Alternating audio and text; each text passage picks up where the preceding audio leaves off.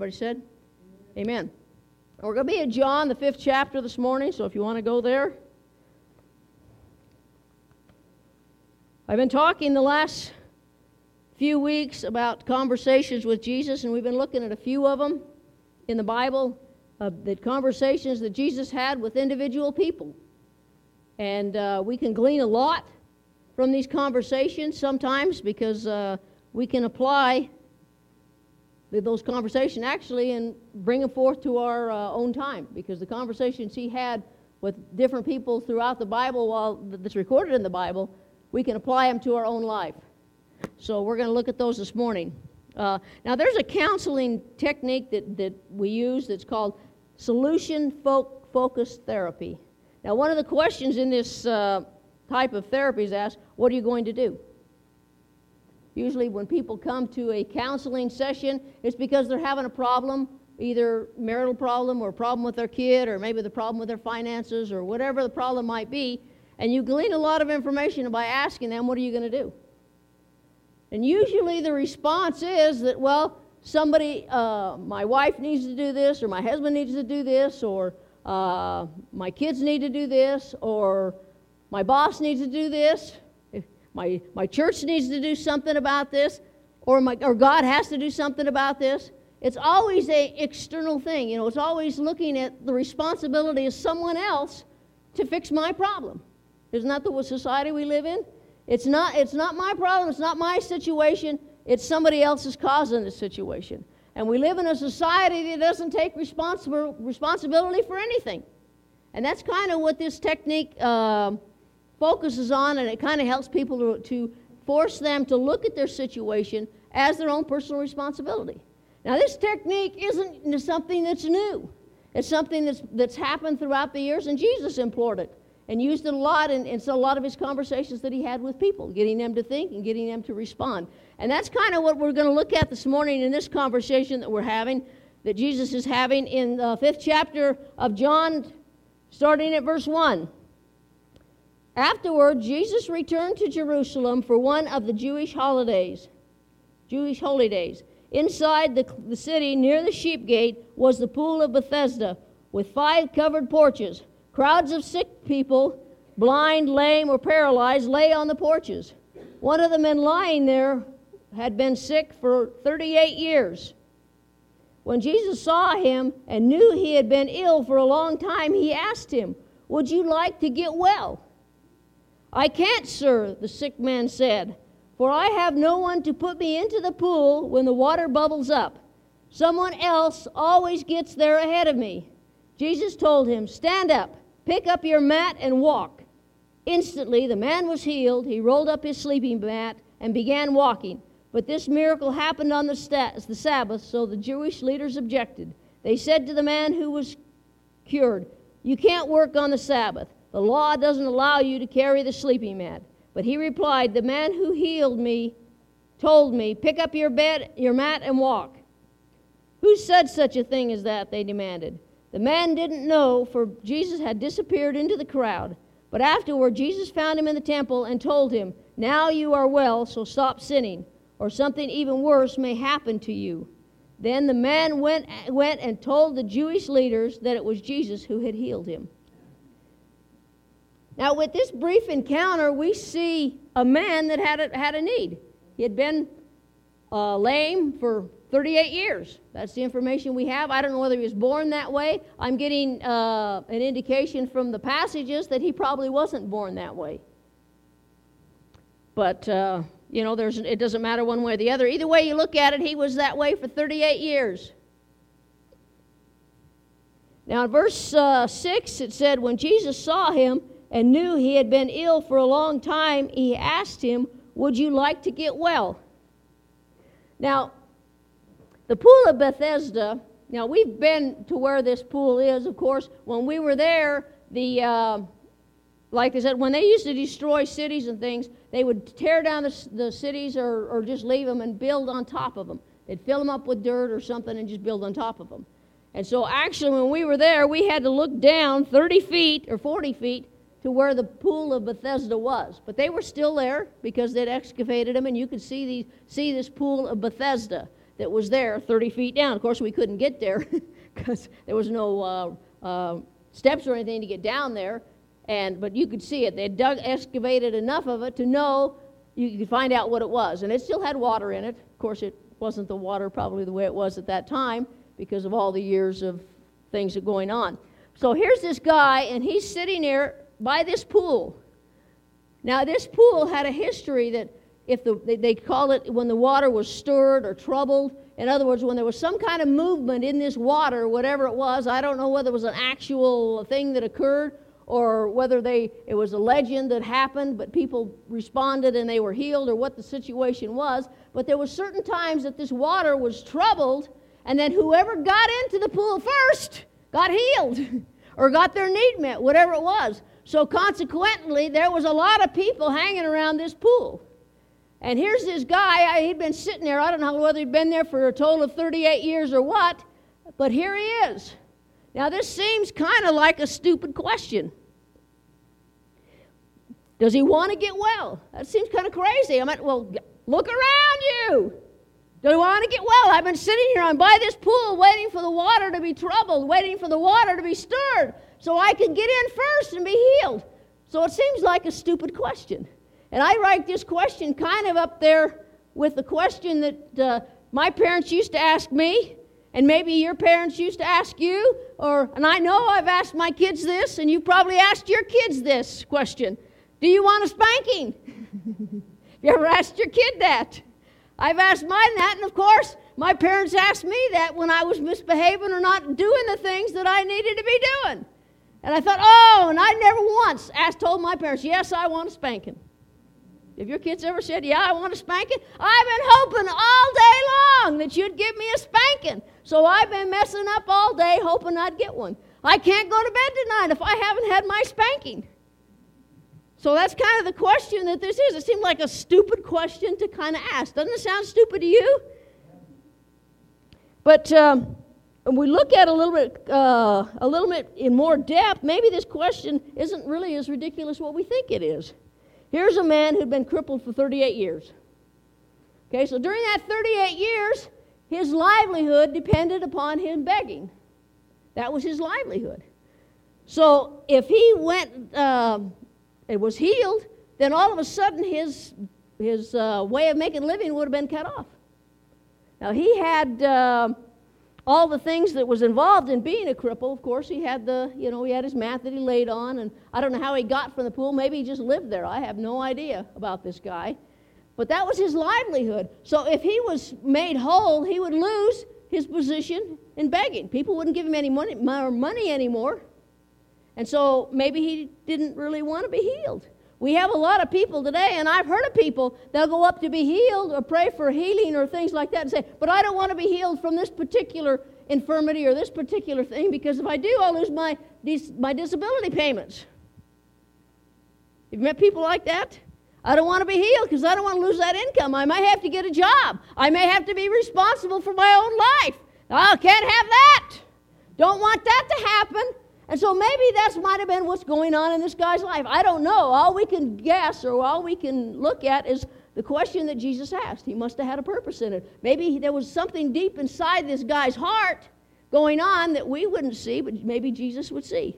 And all of a sudden, he would be responsible for his own behavior and his own life and his own living. He'd have to work. He'd actually get a job. There are a lot of people who don't want a job. They like unemployment. They want a job. They like welfare. So if you go up to and ask them, do you want to be healed? Do you want to be made well? Do you want your circumstances to change? Maybe they don't.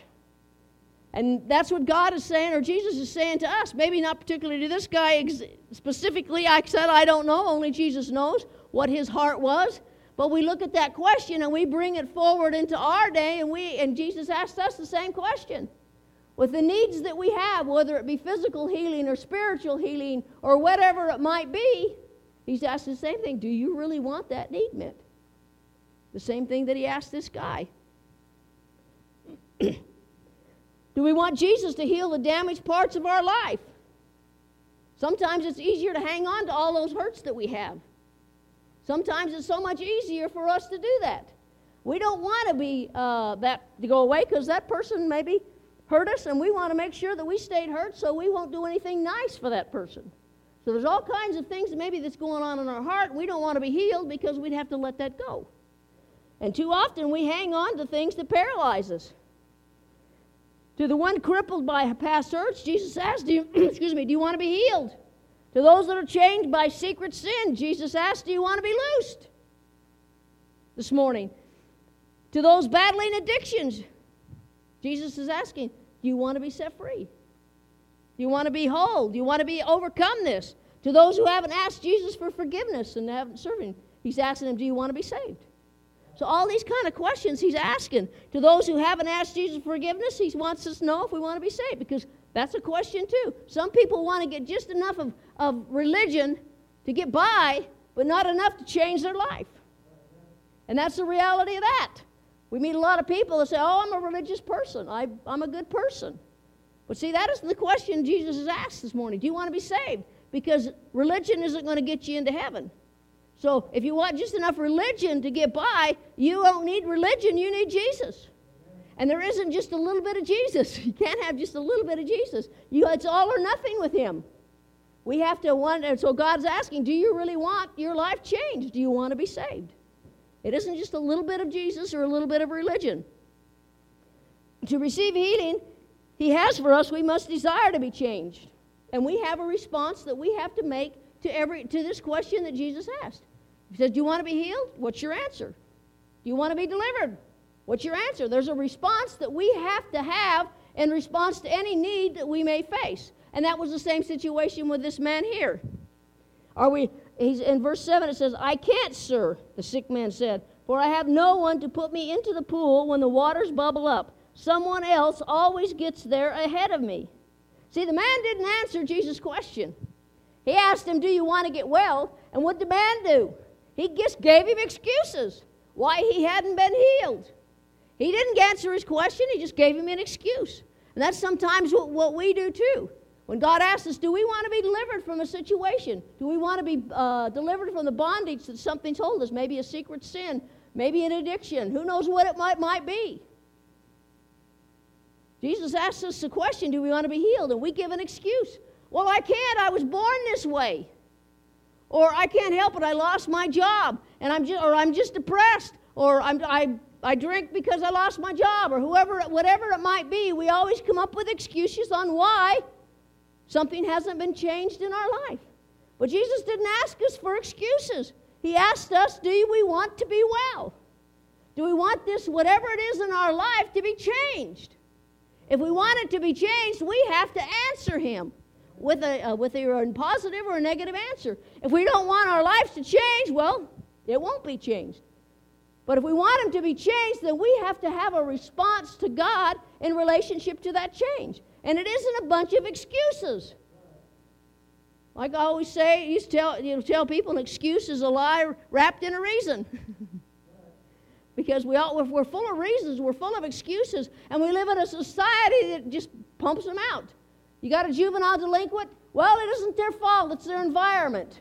That's why they're the way they are. It's their environment. If they lived in a different environment, their lives would be different. But that isn't true. How many times do we find kids raised in the same environment, and one of them turns out well and the other one doesn't? So the excuse of environment doesn't hold water. Sometimes maybe it's a contributing factor, but it boils back to the result that we're responsible for our own actions and our own behavior. When excuses aren't accepted by society. I killed the guy because he said something bad to me or whatever, and I was raised wrong. So, well, that's good, little Johnny. It's okay. Go home. You're going to jail anyway. It doesn't matter. There's no excuse for breaking our laws, generally speaking. And God asked this man a question, and he gave him an excuse. Now, we can't help but feel sorry for this man because he said he's alone. He has no one to help him. So he's there as a cripple. It's kind of hard to get around with no legs. We kind of take that for granted, so it'd be hard. I think if I'd been him, I'd probably been laying right there at the edge of the pool, and so there I'd fall in. Or maybe I'd spend all day in the pool. I don't know. So I don't know how that was, but you can't help but feel sorry for him when he gives an excuse saying, I don't have anybody to help me. that when as soon as the water's troubled, I struggle and I try to get there and I try to be the first one in the water and I try so hard. But before I get there, someone beats me there. Somebody beats me into the pool. See, this man that was hanging out that pool, he had a need that he wanted met. Now, all of us this morning, we all have needs in our life. I don't know what they are. Maybe they're between you and God. But we all have needs. Well, we don't have to wait for the troubling of the water. We don't have to worry about being the first one in the pool. We don't have to be worry about the first one at the altar. We don't have to be worried about the first one to be prayed for this morning. Because God is the same, and He doesn't care how many needs that come to Him. He wants to meet every single need that's here this morning. He just has a question. Do you want it? Sometimes we like to compare our owie list or our moaning list or something, our complaint list with everyone. Somebody talks about, my back hurts. Well, I had that. My back hurts, but also my knees hurt. And we try to see who's got the most pains and aches and things in our bodies to complain about. Like the one with the most pains wins. Okay, you win. So we both go home sick. We both go home hurt because all we want to talk about is our needs. We don't want to talk about God who wants to meet our needs. Now, I don't understand all the ramifications for healing that goes on in God's kingdom. I have no idea. I do know that sometimes God doesn't heal certain people because He knows that if He does, they'll lose contact with Him or they'll fall away from God. And I'd rather be sick in this life or hurt in this life than turn my back on God. Wouldn't you? And I don't know that. But I can come to the throne of God and ask for it anyway and say, God, I really want this. I really want this. And just like Paul, he'd pray and pray and pray about something, and God didn't grant a need of Paul. And if He didn't grant Paul's need, who we hold in high esteem, maybe there's some things in our life that we're asking for that God isn't going to grant. But when we get in the next life, God will tell us why or what the situation is and why He didn't meet it at that time, or maybe He didn't meet it the way we want. See, sometimes God wants to meet our needs, but we have this cut and dried idea about what needs God's going to meet, and we also tell Him how to meet Him. You ever told God how to meet your need? I have. I've told Him a few times, hey, God, I need this, and this is what I want you to do. Like here, I'm ringing for room service. And God isn't a bellboy. He isn't a hostess in a restaurant. He isn't a waitress. He isn't a waiter. He's God, and we got to remember that. And we come to Him and ask of our requests and our needs, and then we have to examine our hearts and say, do we really want this need met? Or are we just coming because I got this problem, so I got to pray for it? Do we really want it met? So we have to evaluate everything that we bring to God, because He still asks us the same question. Do you want that need met? Do you want to be healed?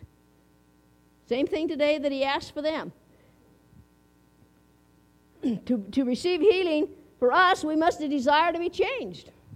See, sometimes we come to God and we don't want to be changed. We want to hang on to some things in our life, don't we?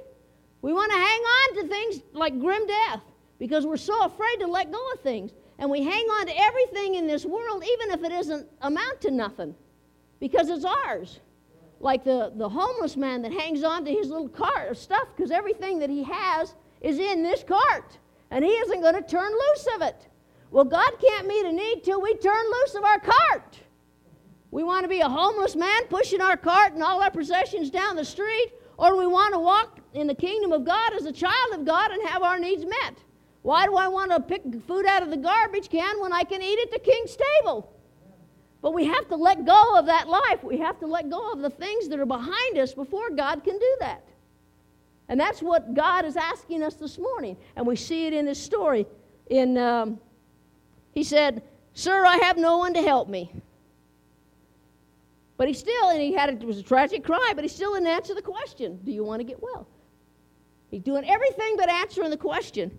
Now, if there's one person who could have offered Jesus an excuse, Robert Reed would be that person.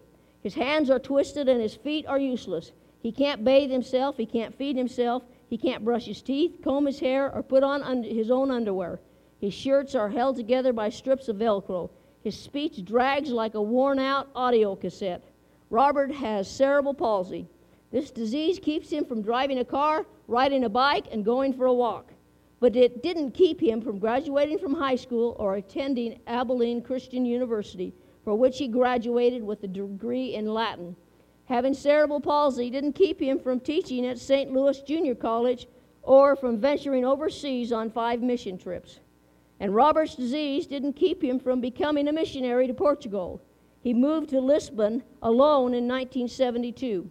There he rented a hotel room and began studying Portuguese. He found a restaurant owner who would feed him after the rush hour and a tutor who would instruct him in the language. He then stationed himself daily in a park where he distributed brochures about Christ. Within 6 years, he led 70 people to the Lord. Robert Reed didn't see fit to offer excuses to the Lord. Now, we look at stories like that, and then we look at our own life, we think, man, what have I got to complain about? Man, I got a turf toe. You know, I'm amazed that football players are out of commission because of turf toe. Big, strapping, athletic guy, whatever, he can't play because of turf toe. He hurt his poor big toe. Now, it's kind of hard to feel sorry for these guys that get paid all that money. And then here we are struggling, and I know I went to work a lot of days with all kinds of pain from injuries that when you get hurt at work, they mess around with them for a long time, and they expect you to work, and they punish you when you get hurt. I don't know whether you've experienced that or not, but that's generally the case. But here's this guy that could have had an excuse. He had an excuse of anybody. Man, I can't walk. I can't. His hands were all up like this, so he couldn't even dress himself. Hardly just Velcro on his hands and stuff. Couldn't walk. Man, I'll tell you, that'd be a hard life. And I don't know why God doesn't heal him. I don't know why. Maybe he would have turned his back on God. Who knows? Or maybe he never asked. See, sometimes we're in the situations we're at because we don't ask. God's available to us. He walks past every day, but it's up to us to ask. We don't ask, we're not going to get. When we don't ask, the answer's automatically no. See, God's a yes God. Sometimes he's a no God, though, and sometimes he's a maybe God. But if we can find whatever we're asking for in this, he's a yes God. But see, we still have to ask for it. If our kids, when they were growing up, wanted to go somewhere, they had to ask. Ask permission to go. Well, we have to come to God and ask permission because he's the one that controls our lives. Or anyway, he should control our lives. Because if he controls our lives, he's going to spare us from a lot of things, situations that we're in, that we don't have to worry about getting in trouble over. Now, verse 8 says, Jesus told him, stand up, pick up your mat, and walk. Now, Jesus still ignored the excuse. He not only ignored the excuse, he gave it an impossible thing to do. Man, this was impossible. This guy's a cripple, and you tell him to get up and walk? Come on. Not only get up and walk, get up and pick up your mat and walk. Now this guy could have looked at Jesus and said, what kind of nut are you? It's bad enough you're asking me when I want to be healed, when I'm sitting here by this pool trying to be the first one in, but now you want me to do the impossible. Man, this seems ridiculous. Probably did to him, didn't it? Wouldn't you think that'd be ridiculous to you? You're crippled. Okay, stand up and walk. Crazy. But has God asked you to do something that seemed crazy to you? Seemed impossible for you to do? Does God ask you to do anything that's impossible? See, I always say the impossible is only impossible with us. And then for me, it's just a little more difficulty. I've heard doctors tell me about things that's happened in my life, and they say, that's impossible. I've heard that I don't know how many times in my life when the doctor's looking at something that happened physically to my body. He says, this is impossible. Yep. And then they say, oh, it's you. We forgot. The impossible is just a little more difficult for you. But how many times has God asked us to do what seems to be impossible? See, when we're looking through our own eyes, things in our lives seem impossible. But see, when we look at it through God's eyes, nothing's impossible. Nothing. He created us. He knows everything about our body. So it isn't nothing for him to put something back in alignment or to get rid of a disease or whatever it might be. It's nothing for God. He made us. All right, when I was up in Salt Lake, my granddaughter had that Play-Doh stuff, and she was making stuff out of it. Well, you can make whatever you want out of that Play-Doh. When you have the Play-Doh, you're the one that's the creator of it, and you can make whatever you want out of it. Well, we're God's Play-Doh, and he can make whatever he wants out of us, and he can rearrange it.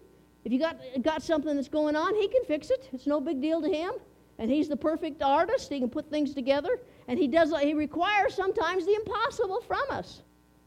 And I've done a lot of impossible things in my life. I'm up here, that's impossible. It's impossible that I'm here this morning. when you look at it reality-wise, I should have been killed a number of times. I missed a mid-air collision when I was flying my airplane up by the point of the mountain, and some idiot was on the wrong side of the road. And when you're in the air, there's airways that you're supposed to follow. And when you're following by what they call VFR, or visual flight rules, when you're going by a freeway, you usually follow freeways generally, you're supposed to stay on the right-hand side, just like you're driving. The right-hand side of the road if you're going north, left-hand side of the road if you're going south. Anyway, you know, so you're going. So there's no chance of a wrecking with somebody or crashing into somebody. Well, I come around the point in the mountain, and here I come almost face-to-face with an airplane that was right in my airspace on the wrong side of the road. And, man, I'll tell you, I got it out of there. This guy was an idiot. And I thought, and it didn't matter whether I was right. I was where I should have been.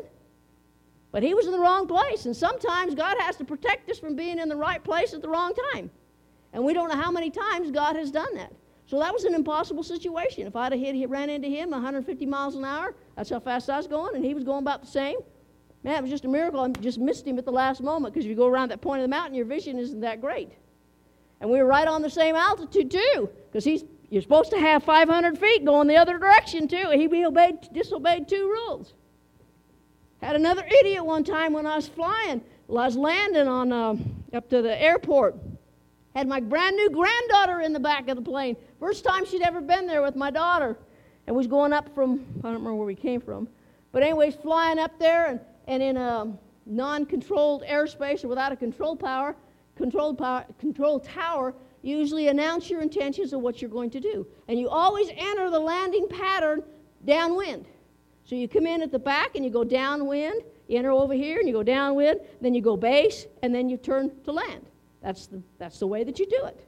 Well, I come in and I announce it, whatever, and I follow the other plane that was coming in, whatever, and I turn, just as soon as I turned to land, this idiot come in from the other thing and got right in front of me and landed right in my place. And you can't stop those planes on a dime. They just don't, they don't have brakes. In the air, they don't have brakes. On ground, you have brakes, but not in the air. So I'm sitting there and I tell everybody, just hang on, because, man, what are they going to do? I'm already landing. There's a plane behind me that I know's behind me, and I don't know where all the other planes are. So I knew I had to land. So I hit that runway as hard as I could run it, and then somebody, the guy that was behind me, got real ticked because he thought I was the one that cut in, and it wasn't. So he read my husband the riot act. Lucky it wasn't me. They don't talk to me on those things. I wasn't saved then. I wasn't saved then. I didn't put up with a lot then. If it'd been me, it wrecked. I'd have, what'd you say? I wasn't very forgiving. But there's so many instances in my life. I almost got burned to death when I was a kid. Caught on fire. My sister lit a sparkler and threw a match. Caught my dress on fire and went up like a Roman candle. And I took off running. My mom just barely caught me in time. So many things in my life. I've been in automobile accidents. All these things that's happened in my life because I know that God wants to kill all of us, not just me. He wants to kill you too. But I don't understand all these situations that are there. But I do know that God is there in possible situations, whether we acknowledge it or not. He's there to help us. And He gets us out of situations. So it's a miracle I'm even here this morning. And I wasn't saved my whole life. I've only been saved for a little over 20 years. So I spent a lot of years out there in the world that the devil would have loved to have killed me. But I don't know whether he knew that I was going to accept God. I have no idea. I doubt it. But he ain't taking any chances with anybody. But it's impossible that I'm here. But see, I'm here. So God does the impossible. You want to see a miracle? I'm here. Everything I've had happen in my life, you're looking at a miracle. I can walk across this stage this morning. You're looking at a miracle. Sometimes when I'm home, things hurt. But it's still a miracle that I'm able to do the things I can do. Because God does the impossible. And He works the impossible in our lives if we'll let Him. We just have to ask, though. And I ask God a lot, give me your hand of protection upon me, Lord. Make me able to do the things that You've called me to do. Now, I don't know why I haven't had everything just eliminated. It'd be nice just to have everything just gone overnight. It'd be nice. I don't know why He hasn't done that. When I'm up here, I feel fine. When I'm up here, man, I feel great. But when I go home, that's when stuff catches up to you, But I don't understand that. But see, sometimes God does the impossible. But sometimes he doesn't. But he's able to do the impossible, and we never know what God is going to do in our lives. And when he asks us to do the impossible, it's because he knows we can do it. He knew this guy had the faith to be healed, to be able to get up and walk, if he would just act. There was something he had to do in response to the request. Do you want to get well? Well, if you want to get well, then rise and walk. If you want your need met, then Jesus is speaking something into your spirit this morning. Maybe it's rise and walk. Maybe it's get off your butt and do something. It's kind of hard for somebody that's out of a job to find a job if they're not looking. I don't think I know anybody that's ever got a job that wasn't looking for a job. Anyway, I never did. There's times in my life I tried not to find a job. Sometimes I tried real hard and I succeeded at that. But when I wanted to find a job, I always found one. So this man complained, I don't have anybody. But see, Jesus didn't come to him and say, oh, you poor thing. You poor, poor man. You don't have anybody to help you. I feel so sorry for you. He didn't feel sorry for him. I mean, imagine he probably had compassion in his heart because he spoke to him in the first place. Because this man wasn't the only one around those pools. There was lots of people there. Now, but this was the one that God singled out. This is the one Jesus spoke to, because I don't know whether this was the one that he saw something in his heart to this man that someone else. I have no idea why he picked and chose whoever he chose. You know, to me, I wonder, why did he go through the whole pool and heal everybody? He could have just went, everybody be healed, and they'd all been healed. But he didn't. I don't understand God sometimes. But if I could understand him, then he wouldn't be God, right? I have a hard time understanding kids, my grandkids. My husband has a hard time sometimes understanding me. Amen. It's not up to us to understand, it's up to us to respond. And when it seems like he's given us something impossible, then we have to acknowledge that, okay, it may seem impossible, but the minute I step out, the minute I do something, the minute I respond, the minute I react, then God's power is going to kick in at that point. And that's what he wanted this man to do. He wants us to have the gospel of Nike. You know what that is? Just do it. That's the gospel of Nike. Just do it. That's what God asks us to do. Just do it. Now, this is not it's not about a self-help program. It's not about us being in control of everything that happens in our life. That isn't what it's about. It's about a dependence upon God and coming to God, acknowledging that he's the only one that can help us. He's the only one that can meet our needs. That's what it's about. And listening to his voice and listening to us when what he has to say. Now, we have to realize that who healed the man at the pool? It was Jesus. Who had to walk? The man. Who saves from sin? Jesus. Who has to repent and believe? We do. Who sanctifies us and gives us the power to live above sin? Jesus. Who's the one that makes the decision every day to live as God wants us to live? We do. There's an involvement in the activity that's going on. Everything that, if you look at the healings that Jesus took or performed, there was always a response, a human response involved in the action.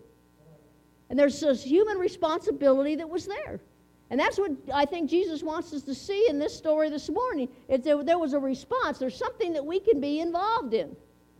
Sometimes God asks us to do the impossible in a situation or in a need. I don't know what they are. I don't know how God works, because God deals with all of us differently in different situations in our life. He doesn't deal with all the same because we're not the same. Something that God may do for you in a certain way, he isn't going to do for me, because maybe it wouldn't work for me, or maybe I wouldn't be challenged to do that. I have no idea. But we can't be locked into a certain way of doing things, because God is, like I said, he made every snowflake different. So he made us, each one of us, differently, and he responds to each one of us differently. See, a religion doesn't do that. A religion responds to everybody the same way. You do this, you do this, you do this, you do this, and you don't do this, and you don't do this, and you don't do this. Well, God responds to each one of us differently on a personal relationship. And there's some things in my life that I can't do that maybe you can do.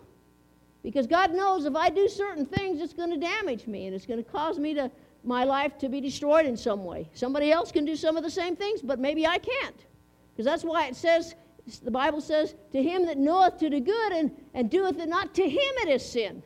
Not to everyone that is sin. Maybe some people, to them it'd be a sin to wear red. I don't know.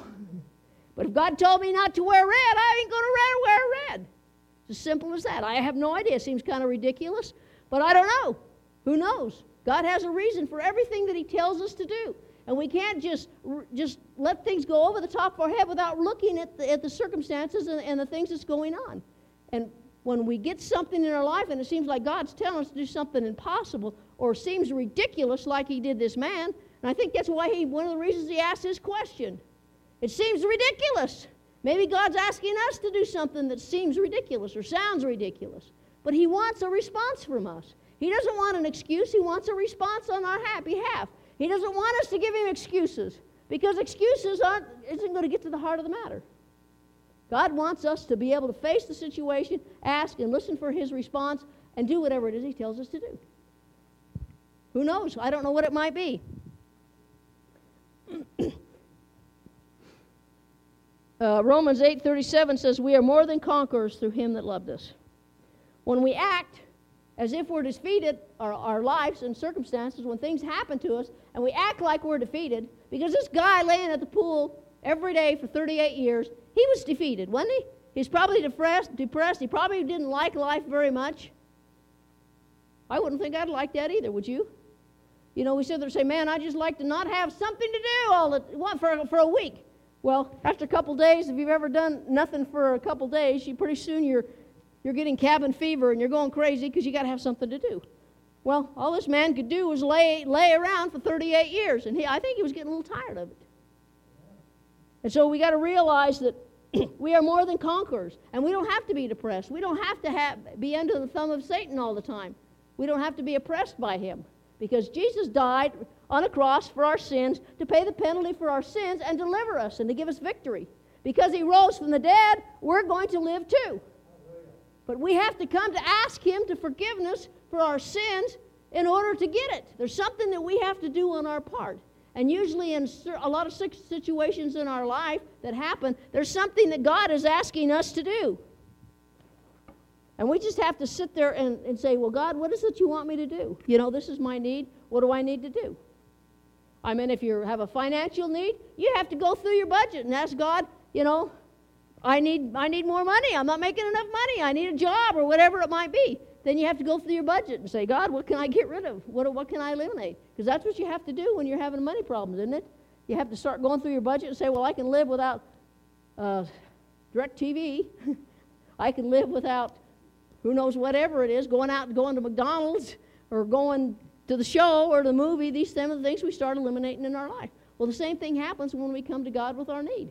Whatever it might be. Depends on what the need is. And he's going to start evaluating our life and start looking and say, look, these are some things you need to look at.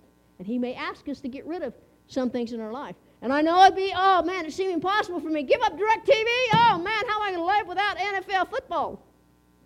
Or hockey? How am I going to do that? But if God asked me to do it, I wouldn't like it, but I'd do it. And as long as it doesn't interfere with my life of serving him and my attendance in church, I don't think God has a problem with it. Because God likes things. I think God likes football. He must like it because there's a lot of Christians that play it. He must like hockey because there's Christians that play hockey in there, Calandra. So, or basketball. There's a lot of Christians out there that play it. So God must like it. He just doesn't like the things that interfere with our service to him. That's the only thing he doesn't like. John 5, verse 9 says, instantly the man was healed. He rolled up his sleeping mat and began walking. When he was obedient to the impossible, that's when something changed in his life. I don't know whether at the instant that he started acting like he was going to get up, that he got strength, whatever it was, I have no idea. But I think as soon as he initiated the movement to be able to get up, like if you're laying on the ground on a map, you just roll over and try to get up. I believe at that instant, that's when the healing came into his body. I believe that's when the strength of God flowed through his body and gave him the strength to get up and rolled up his mat and walked, instantly healed. The impossible was performed that day. But it wouldn't have been performed, his miracle wouldn't have happened if he didn't get involved in the cure or in what God had promised him. You got a need this morning? You got something going on in your life you want God to meet this morning? God's here to meet your need, whatever it might be.